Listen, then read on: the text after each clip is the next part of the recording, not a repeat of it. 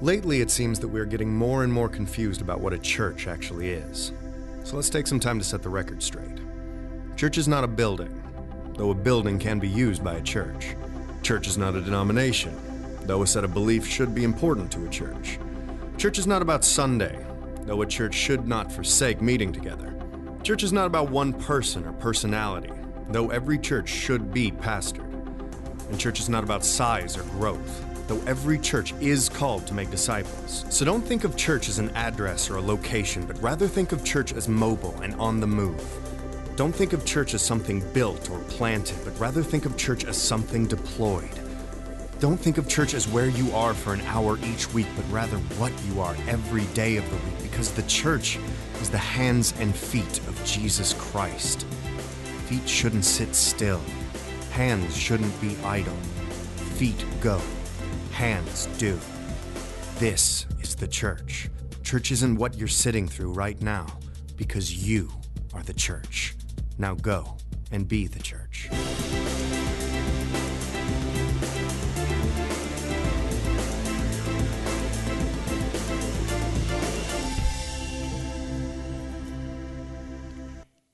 If you have a copy of God's Word with you, please turn it on or get it out and turn to Mark chapter 10, verse 35. Mark chapter 10 and verse 35 this morning. We are in our third part of a series that we have entitled, This is Church. This is church. And if you've ever wondered, well, what is church? We really have not tried to answer that question as much as we have looked into God's Word and said, Lord, what should we be doing? So we have seen the importance of God's people worshiping together regularly. So where does worship come from? It comes from a heart that is filled with the goodness of Jesus Christ. As our youth have shared, if He is ours and we are His. And I have now a spiritual desire to overflow with worship. And that's not solo worship on the fishing boat by myself. That is a worship with God's people. That it gives me great joy to worship with you guys. And it should give you great joy to worship with us because God has called us to community. And that's the second thing that we see in God's Word, is that we are now saved through Christ individually, but we are saved into Acts 2, that God added to them their number daily, that we are now in a body of Christ. So we should not try to live a solo missional life for God. We are in this together for the glory of God. And today we're going to conclude our series with this. God, how can we serve you? What if I am living as I should be for your name, what should service look like in my life? But before we look at service, we're going to have to tackle something that hinders us from service, and that is self. That is self. Now, for me, that is Josh. For you, that is whatever your name is, fill in the blank. That we're going to see that a hindering stumbling block to our service to the Lord is us. So with that, let's look at Mark chapter 10, verse 35 together. Then James and John, the sons of Zebedee, came to him. And if you want to go back and read, there's another parallel, I believe, in Matthew chapter 20, the same account. But here in Matthew, we have their mom asking the question. And then James and John are nearby. So I think mom is here, and it's the family asking, Lord, do this for us. And they ask him, Teacher, we want you to do for us whatever we ask. Now keep in mind, they are asking this of God. So they are going to God and saying, I have a question, God. I want you to do whatever I ask. Well, verse 36, Jesus said to them, What do you want me to do for you? And they said to Jesus, Grant us that we may sit one on your right and the other on your left in your glory. But Jesus said to them, You do not know what you ask. And many of the parents here have looked at your child at some point in their life, and you've looked at them and said, You don't know what you ask. Ask again.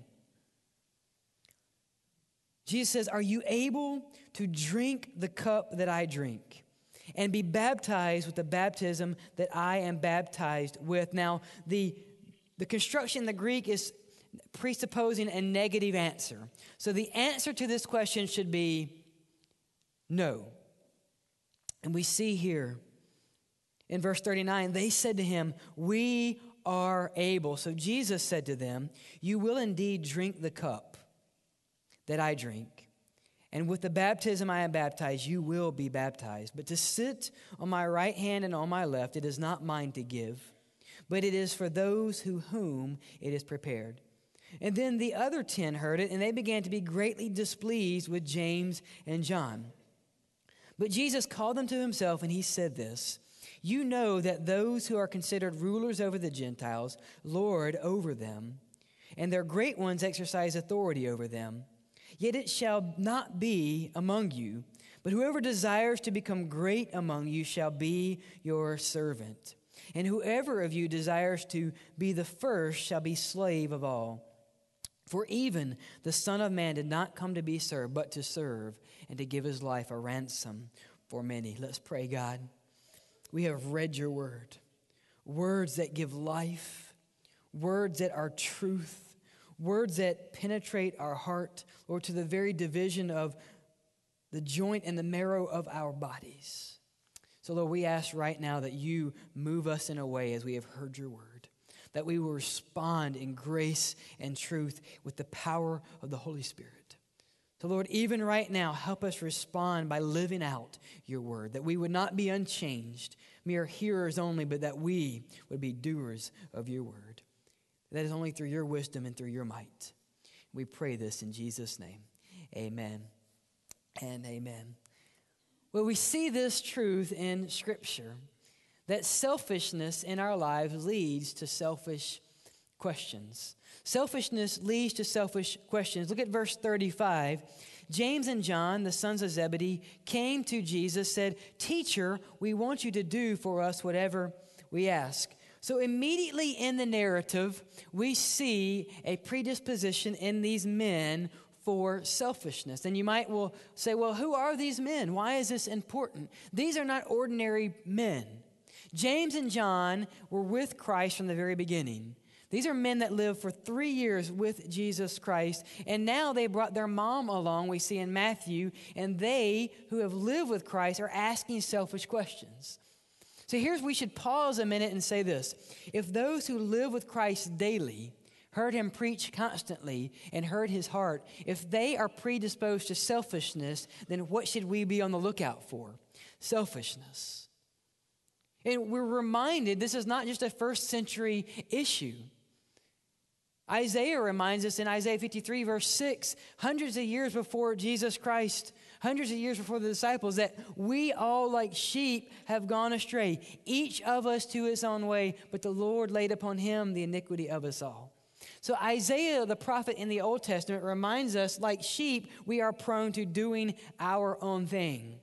And not only does the New Testament remind us of our selfishness, not only does the Old Testament remind us of our selfishness, but modernity also reminds us of our selfishness. And you say, well, how do we see that? When you leave this afternoon, I say this afternoon because my wife's in nursery, so she said, I'm in the nursery today, preach as long as you need to. I said, thank you, dear.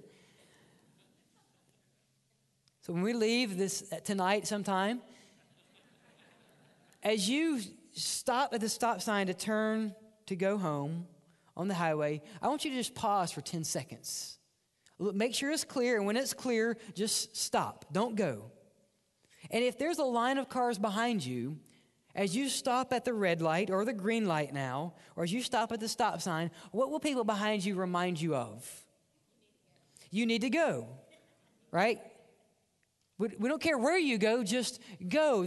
We have a natural desire. I don't care if I'm going to the gas station or the grocery store or I'm just out for my Sunday stroll. If you stop longer than I think you should be stopped, I'm going to let you know you need to move. So if this plays out in your life, if you see a little blue Toyota behind you, go ahead and wave at me because I might be the one honking. But what does that exercise remind us? We are prone to selfishness.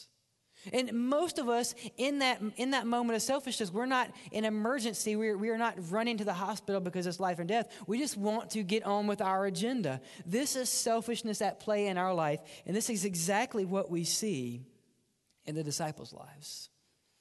So as we look at James and John, we ask this question, why does their selfish nature, I actually scratch that, Why does our selfish nature lead to selfish questions? And then how in the world do they have the spiritual boldness to look at God and say, God, I want you to do something for me. And I want you to do something that is whatever I ask. Think of the boldness. Some of you growing up might call it something else, guts, intestinal fortitude, to look at Jesus Christ and say to him, Jesus, I want you to do whatever I ask. Now, before we point a finger at the disciples and we're harsh on them, remember in Matthew 6 on the Sermon on the Mount what they've already heard Jesus proclaim.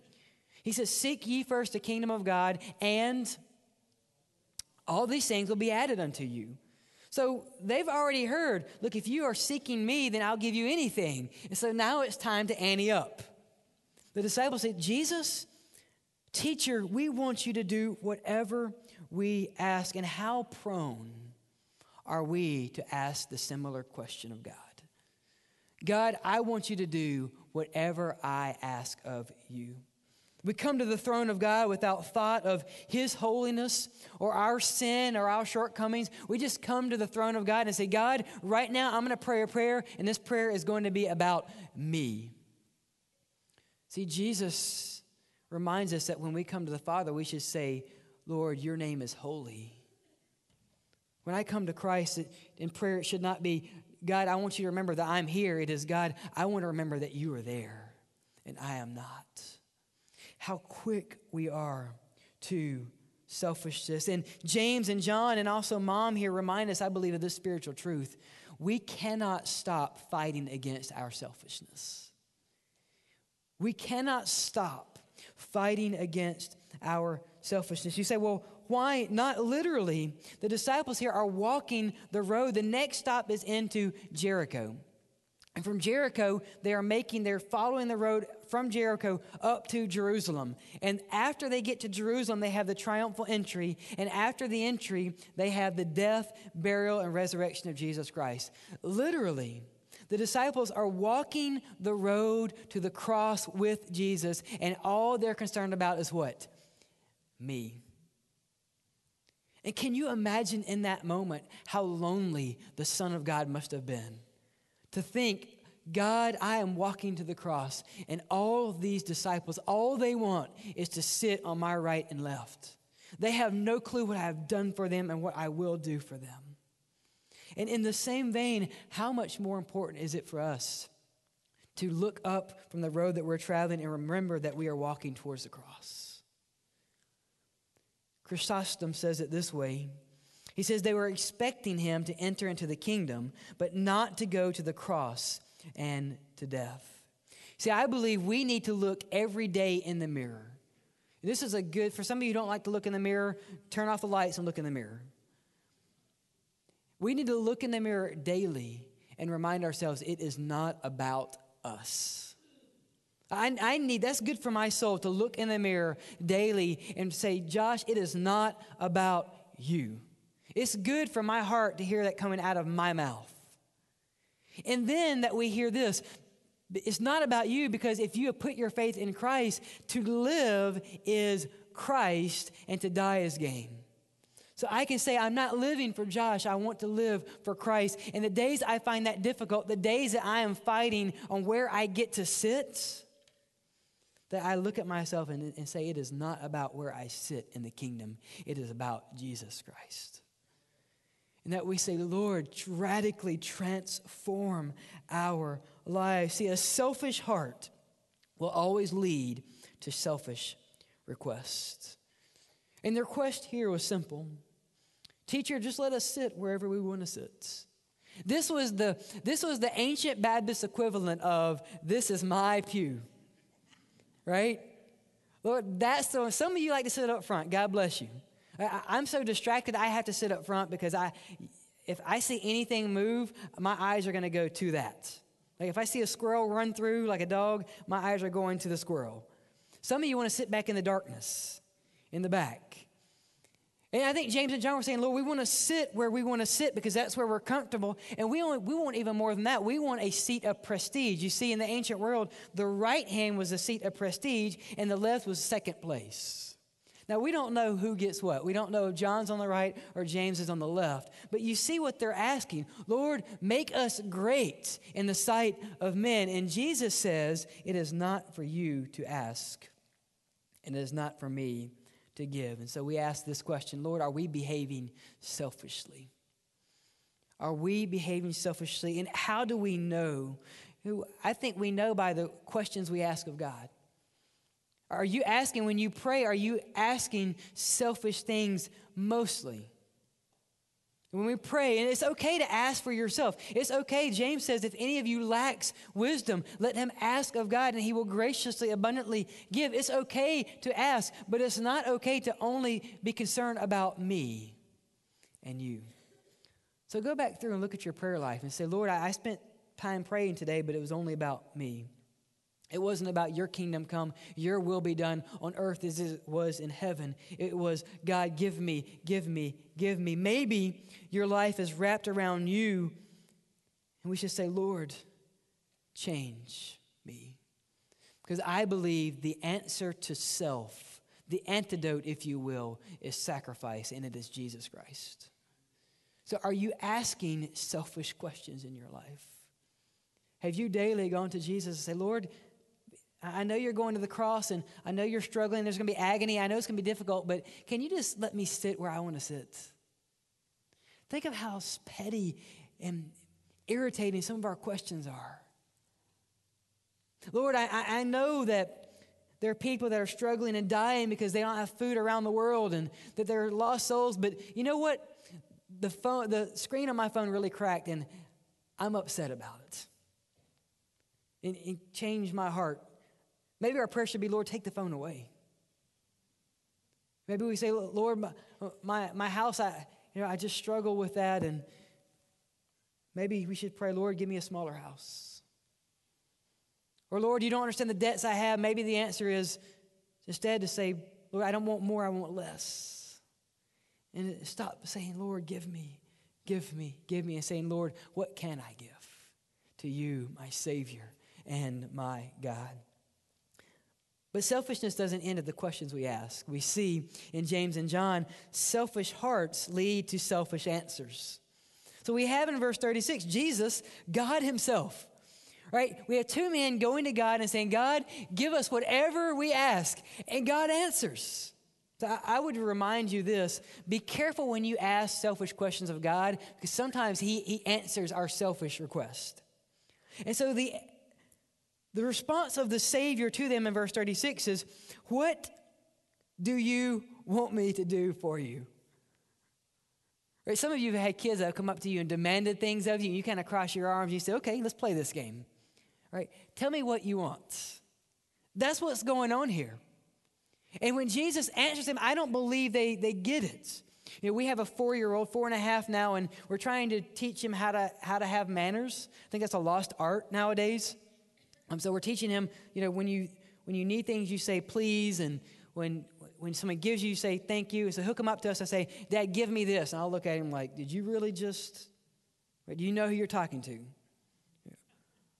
And sometimes he'll get it and say, Dad, can I please?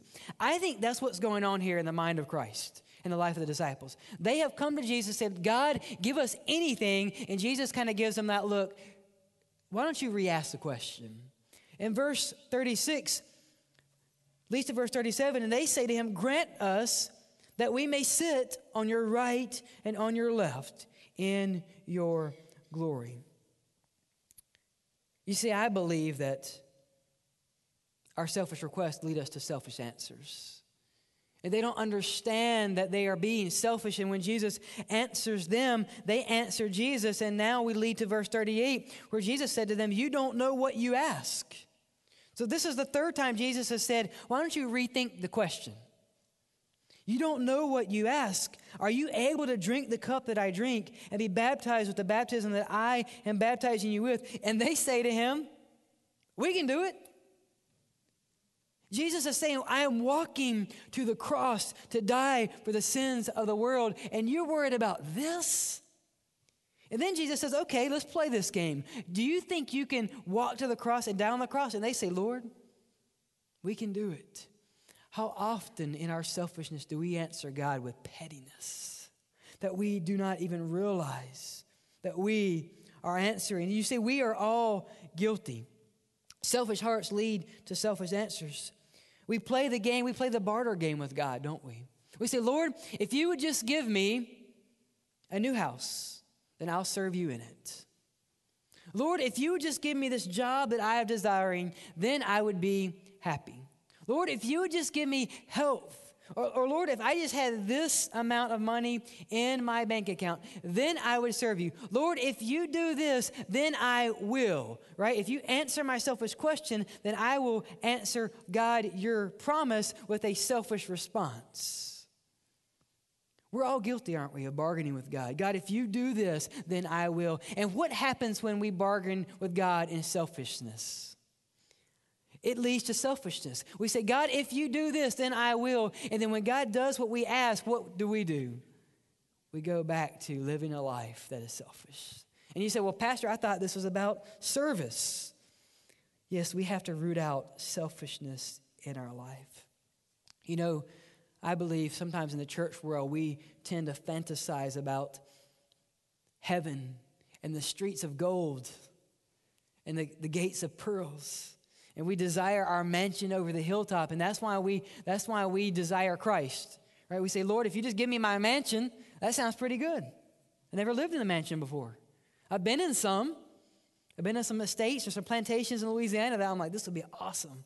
Lord, if my home in heaven is going to look like this, I'm in. But you see, desiring heaven is not the same thing as desiring Christ. And the opposite is true. We've grown up, I have, in a tradition where we try to scare people to Christ, right? If you died right now, where would you go? There's a place called hell, and it's a real place. I believe it because the Bible says it is a real place. And if you don't make a decision right now, you're going to burn forever. It's going to be really bad. And then with kids, what do we say? You'll never see your parents again. That's how we might not say it that way, but that's what I felt as a child. But if you make a decision right now, you'll get to see your parents one day. And we forget that turning and running from hell is not running to Christ. That the atrocity of hell is that Jesus is not there. And if we're not careful, we run from hell, but we're not running to Jesus Christ, and we're just as lost as we were before. You see, that leads us to, again, a selfish response.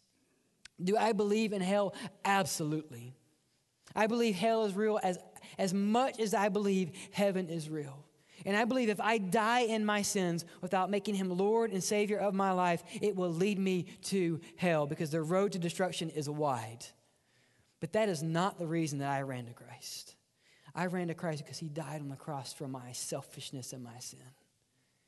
And that is a beautiful promise, is I don't have to be scared or dangled over my destruction and death anymore. That I am now made new by the law of the Spirit of life, not the law of sin and death, as Romans 8 says. But we must be very careful not to run from hell and still not run to Jesus Christ. See, that is a selfish response, a selfish answer. Augustine says it this way: for the homeland is on high, and the way to it is lowly. The homeland is life in Christ. The way is dying with Christ. The way is suffering with Christ. The goal is abiding with him eternally. Why do you seek the homeland if you are not seeking the way to it? Why do we seek the homeland if we do not seek Jesus Christ? You see, a selfish heart will always lead us to a selfish answer to God. It will lead us to a place where we say, God, I can do it. And not to be outdone, we see now some other characters join the fray. So look more at the selfishness of the disciples. Verse 41, when they heard it, the other 10, they began to be greatly displeased with James and John. So you ask yourself, why were the other disciples mad? Were they mad because James and John just didn't get it? No, I don't think they were mad because they didn't get it. I think they were mad because James and John were trying to take their place of importance. You see, I think we see a spiritual truth here. One is what I learned as a kid. When brothers getting in trouble, stay away. Right? We're trying to teach our kids that when we're disciplining your sister or your brother, it's best for you just to leave us alone for a while. Right? You would think that when James and John are now being disciplined by the Savior, that the other 10 would say, you know what, it might not be the right time. But they don't. But I think a spiritual truth we see here in this passage is that the selfishness of other people does not give us liberty to ourselves be selfish. Right? We live in a selfish world. We live in a world where, marketing displays that. Right? You can go to fast food and you can have it your way. No, you can't. You only get 10 menu items. Right? It's still their way. Right? You can do things on your time. You can, you can even go online and you can order M&Ms in your favorite color. You can even order M&Ms with your initials on it. So we've kind of catered everything to us and to selfishness, and that's not just a world issue. Now look at our churches. So we now ask the question when we worship, it's about me. What can the church do for me? And that is a very dangerous question for you to ask. But think about this. How much more dangerous is it for me as the chief shepherd, the under shepherd to the chief? How much more dangerous is it for me to ask? That we are not singing songs because I want. We are not doing things because I want, because this is not about me. It is not about you. It is about Jesus Christ. And that we say, God, rid selfishness. So how do we know that we are selfish?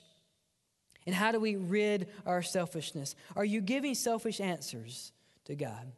Are you saying, God, I will serve you, but I want to do it on my terms? Right? Or we pray prayers, Lord, I'm going to share Christ, but if you just open up the doors blatantly, I will share. But maybe God is saying, but don't you realize I put you by your neighbor and you've been with them for 2 or 3 years? You're supposed to share Christ with them. And I know their door's closed. I know it's difficult. Go knock on the door. They have a doorbell. Ring the doorbell. And I'm thankful for people in my life that when I was closed off to the gospel, they didn't let me close myself off. That they came to me and said, this is going to make you uncomfortable, but you need to hear the truth. And I'm thankful as a young man that God opened my heart and I saw the truth of the gospel. I saw that I was selfish in my questioning of God. I saw that I was selfish in the way I lived. And I saw that the answer to my selfishness was Jesus Christ. So that leads us then to the third truth we see here. The answer to ourself, and the reason we are here, is a selfless Savior. A selfless Savior. So let's look at Jesus Christ and how he answers and what he then pushes us deeper into. Verse 40, Jesus says, but to sit on my right hand and on my left, it is not mine to give. Now let me just stop and say this. If Jesus is submitting to the will of his Father, what should we also do? If God is submitting to the will of someone else, God the Son submitting to the will of God the Father, what is our example then?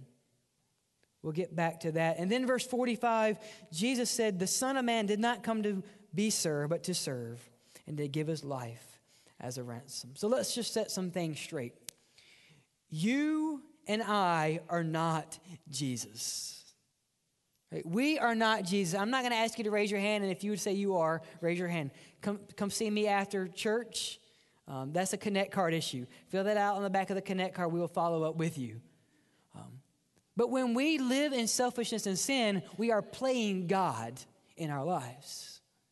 So Jesus says that he is bowing to the will of others. If Jesus has not come to be served and we are not Jesus Christ, then what should be our mantra? We have not come to be served. So how does Jesus Christ serve? First, we see that he served the world. He physically served the world. And I just went through Mark very quickly and looked at some ways that Jesus served. So I want you to listen to this as I run through, and I'll give you the verse markers here. When Jesus saw a man with a withered hand on the Sabbath, he said to the man, stretch out your hand. And the man's hand was restored whole, in Mark 3, verse 5. Jesus walks up to this man on a day where he's supposed to be resting. And Jesus says, dude, stretch out your hand. Now, is that not a strange question for someone to ask a man that has a shriveled hand. But the Son of God has power that the world has never seen. And Jesus walks into a day of rest, and he works on the day of rest. Now remember, you are not Jesus. And Jesus serves the world, and the man's hand is healed. And you know what the religious people do? They throw a fit. They said, who healed you? Actually, don't even worry about the healing. Who did that on the Sabbath?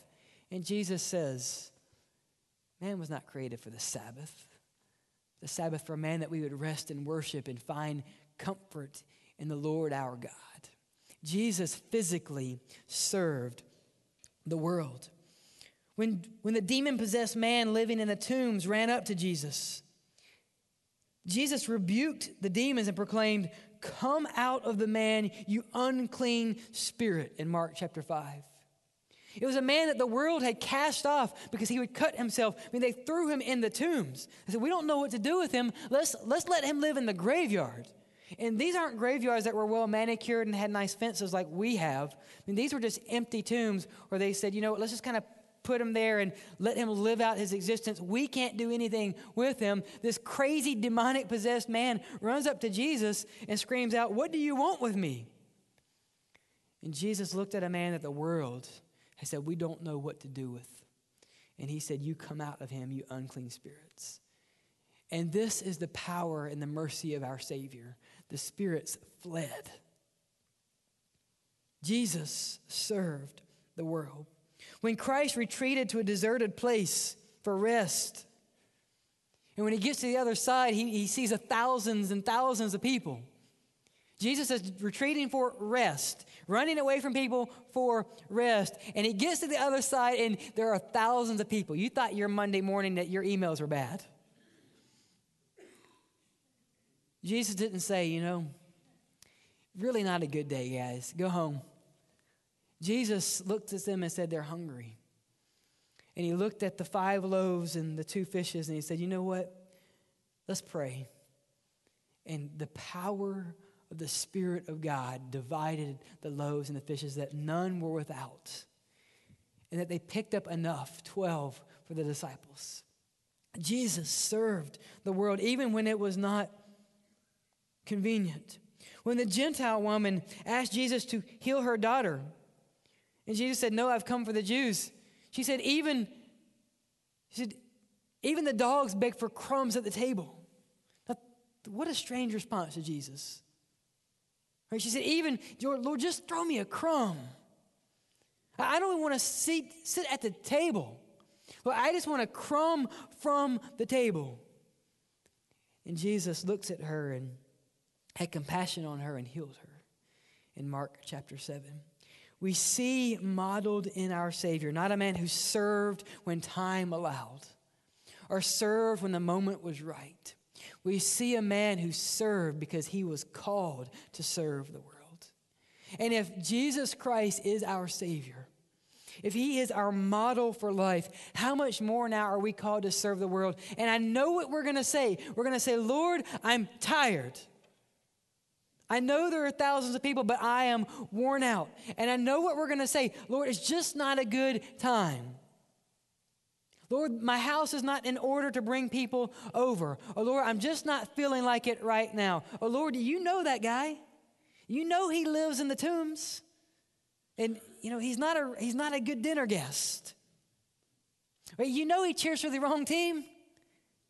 Lord, have mercy on his soul. But God is saying, I have called you to not be served, but to serve, because I gave my life as a ransom.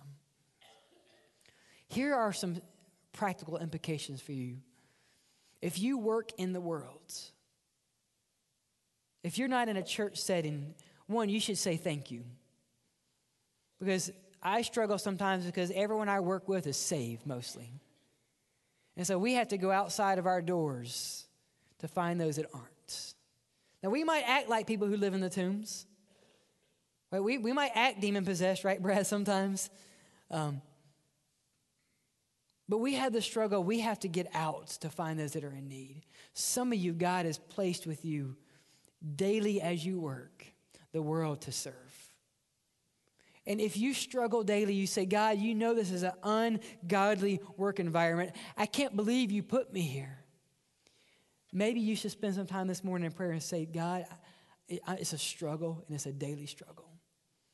But Lord, thank you for the reminder that I have not come to be served, but I have come to serve this world and serve these ungodly people of whom I used to be, that they might see Christ in me. That they would see Colossians 3 worked out in my life. I will work hard, not for the man, not for the corporation, but I will work hard for you, Lord, that they might see my work ethic and glorify my Father in heaven. If God has put you in that situation, if God has put you in the world, maybe spend some time this morning and say, Lord, thank you for that I can serve them and that they might see Jesus Christ in me. Knowing that when you go, you're going to have to suit up with the armor of God. Knowing that some of you are going to people who are going to shoot arrows in your back if you turned around. But knowing that he gives us the helmet, the belt of truth, the breastplate of righteousness to protect us from the fiery darts of the devil. That we can stand here and say, God, we are denouncing self and we will serve the world through Jesus Christ. Jesus served the world. He also served under the will of his Father, and that's important for us. The second way we serve is a bowing of the will. You see, Jesus looks at them in verse 40 and says, it is not mine to give. And so we question, well, isn't Jesus God? And if Jesus is God, does he not have all authority under his will? Even Jesus Christ bowed to the will of the Father. Even Jesus Christ said, Lord, take this cup from me, but not as I will, but Father, as you will. You see, it's not just enough to serve if we're serving in our strength. We must constantly model in our lives that we are serving in the will of God. We are serving in the will of God. To serve the Lord, we must say, Lord, I can't do it my way, but it is your way. So what does submission look like? You know, I've found often in my life, the days where I do not bow my head and bend my knee are the days where I normally don't bow to the will of God. The days where I'm rushed, or the kids wake up early, or the weight of what I have to do for the day or for the week is weighing on me, and I wake up and I say, Lord, I just have to get to it. I got to get my shower, get my coffee, and get out the door. The days where I don't bend my knee are the days where I don't bend to the will of the Father. And those are the days where I am just worn out, and I say, Lord, why am I so worn out? And those are the days that God looks at me and says, maybe you were not serving in the strength of the Spirit, but you are serving in your strength. You see, if we're not careful, many of us will serve in the church and we will serve ourselves to death. And we will say, God, look what I'm doing for you. God, why am I so tired? And God says, don't I promise you rest if you serve in my strength? That if you bow to my will and to my authority, I will give you strength that you didn't know you had. You see, it's not enough to serve the world. We must serve in the authority and the will of God. So when you serve, are you bowing your head and bending your knee? To say, Lord, it is not of me, it is of you. And third, we see this about service. Verse 45, the Son of Man did not come to be served, but to serve and to give his life a ransom for many. We see in Scripture that when we serve the Lord, it is eternally of value. But we also see that service to God is sacrifice. Service is sacrifice to God. You say, well, Pastor, how do you know that? Because this verse points us to the cross.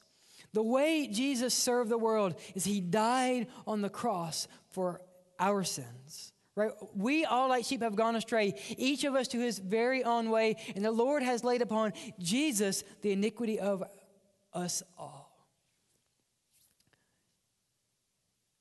Service takes sacrifice. So I ask you, are you sacrificing for the Lord? And you say, well, I don't want to do that. Good. We're getting somewhere. Right? You say, well, I don't have time, or I can't do this. That's when the Spirit takes over and it says, let me move over flesh. Let me do. So we get to a point where we say, Lord, that's uncomfortable. And God says, good. Spiritual growth takes sacrifice. I remember the fable growing up that I was taught. The pig and the chicken were walking down the road. And the chicken looks at the pig and says, you know, pig, we should open a restaurant. And so the pig tells the chicken, well, what should the name be? And the chicken says, ham and eggs. And the pig looks at the chicken and says, I don't think we should name it that. For me, it requires sacrifice. For you, it's only involvement.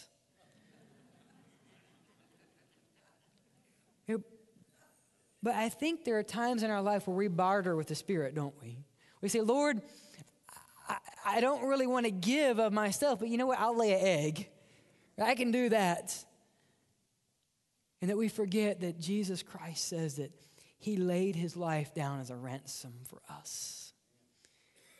If he sacrificed for us, who are we to say, Lord, I'll serve, but I'm going to serve in my strength, on my terms. And Lord, you know what? While we're at it, I want you to give me the seat that I can serve in. You know, I want the right seat or the left seat. And God says, you get it all wrong. But that I sent my son to ransom you. So maybe you're here this morning and you have never fully trusted Jesus Christ. See, the answer for our sin, the answer for selfishness is not sacrifice. You can't serve God enough to rid yourself of self. The answer to selfishness is to trust Jesus Christ. And the metaphor, the image that Jesus uses of ransom is a picture of a POW. It's someone giving his life to let someone else out of debtor's prison or POW. Sometimes we see the news where we have traded POWs with Iran or another country where we will trade a spy that was caught in exchange for another spy or another person.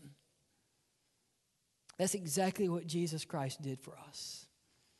That we who were enslaved by our sin and in jail, Jesus set us free when he died on the cross. That he traded his life for our lives. That is the answer to self. The Bible calls that sin, unfaithfulness, iniquities, that we have fallen short. And we're all in the same boat. We all fall short. We all are like sheep that have gone astray. And yet the Lord laid upon him the iniquity of us all. And I know there are people in this room today that Jesus Christ has set you free from your prison and you are staying in that prison. That you've been clanging on the jail cell for too long and Jesus said, you know what, I took the key and I opened the cell.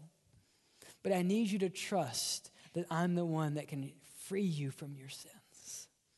I need you to trust that the sacrifice on the cross was the freedom that you need, the forgiveness of our sins.